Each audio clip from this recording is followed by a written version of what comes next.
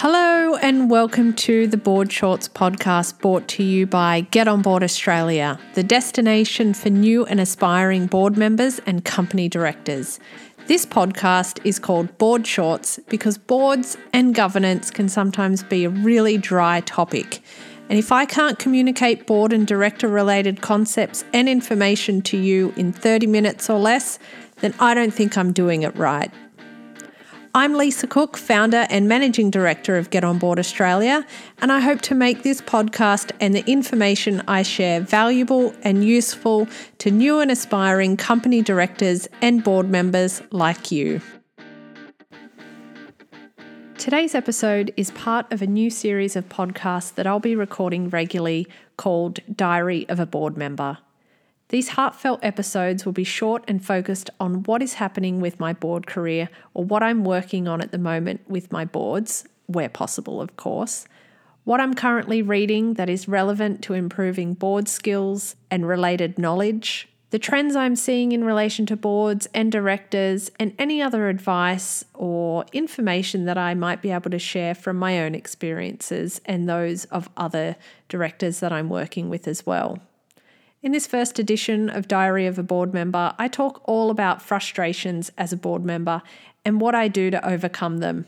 I hope this resonates with you, and if you have any questions or topics you'd like to hear in future editions, please visit getonboardaustralia.com.au/podcast.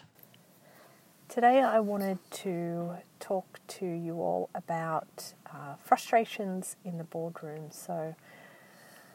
I've been on about 8 or so boards over my 10-year board career, and as I've started to get some longevity on some of those boards, I see a few things happening in myself that you might be able to relate to or hopefully avoid if you haven't been on boards for that long or on boards at all.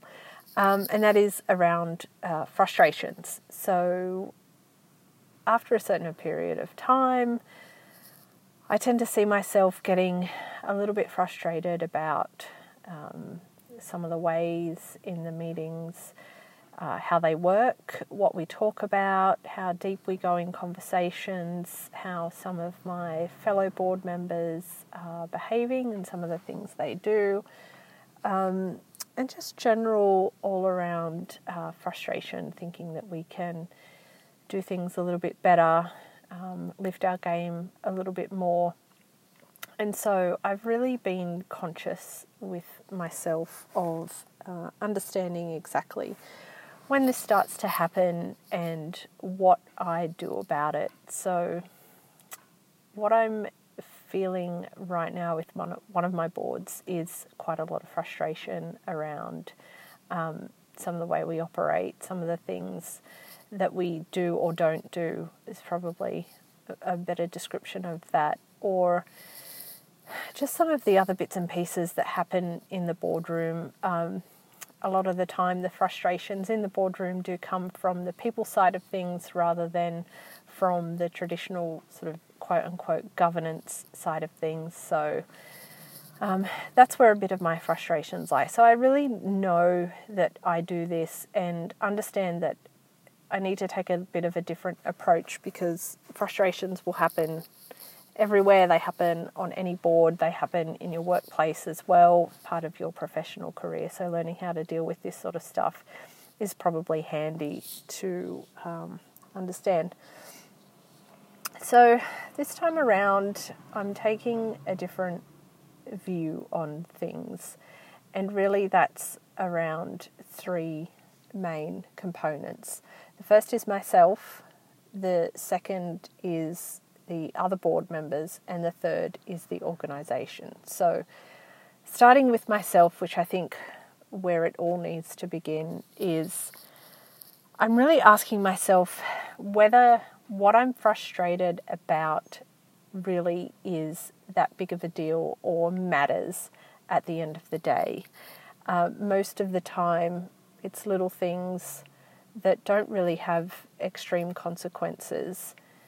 So I should just learn to perhaps change my opinion on some of those things, or my perspective, or how invested I am mentally in having some of those things happen in the way I think I should.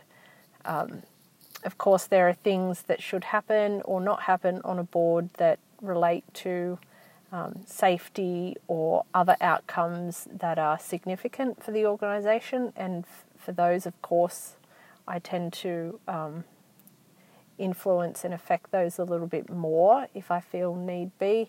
But most of the time my frustrations are around how I see is the right way to do things.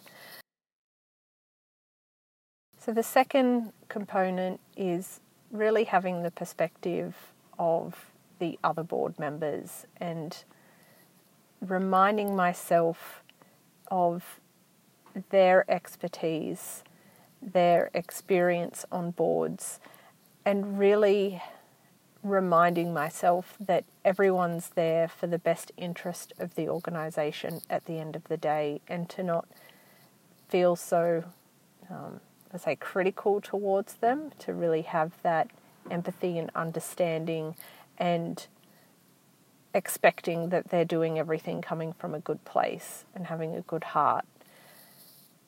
And as I said, not everyone does things the way that I would or do or think they should. So really just embracing and championing that diversity that does come to a board, and that there are many ways to do things as well, and to really understand that at the end of the day.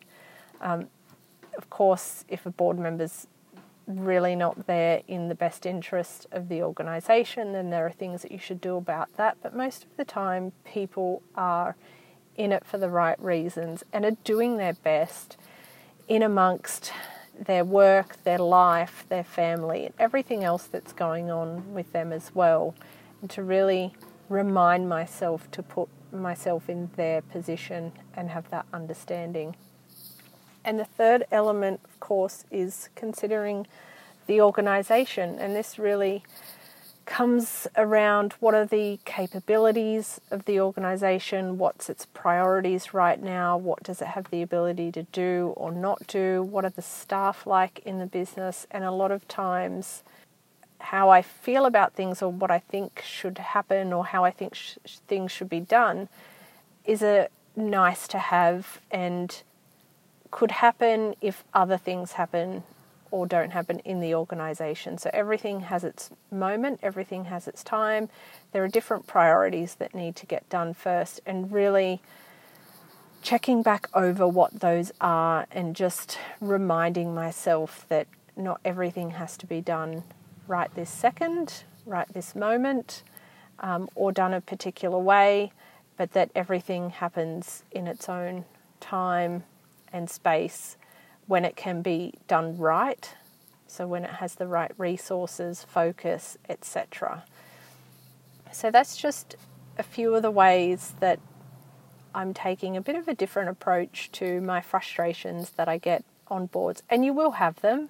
Like I said, it's so much the people stuff that makes or breaks a board, but also makes the role that you have on a board fun or not. And do what you can to make it run well, to make it be a good team. And part of that does involve being a good team member in yourself. And so not letting your frustrations negatively affect your position on the board, the work that you're doing on the board, and other people as well. And so self-awareness, self-leadership is really important for that reason. So I hope you liked that. A little bit of an insight into life in the boardroom and what it's like to be a director. I hope this short but sweet podcast helps you to readjust your perspective on things, and that it's something that you can take into your professional career as much as you can into the boardroom as well. So stay tuned for the next edition of Diary of a Board Member, where I talk about things that are on my mind, things that are happening in the boardroom to myself, what I'm focusing on, different trends that I'm seeing around directors and boards, and other bits and pieces that I pick up along the way. Thanks for listening.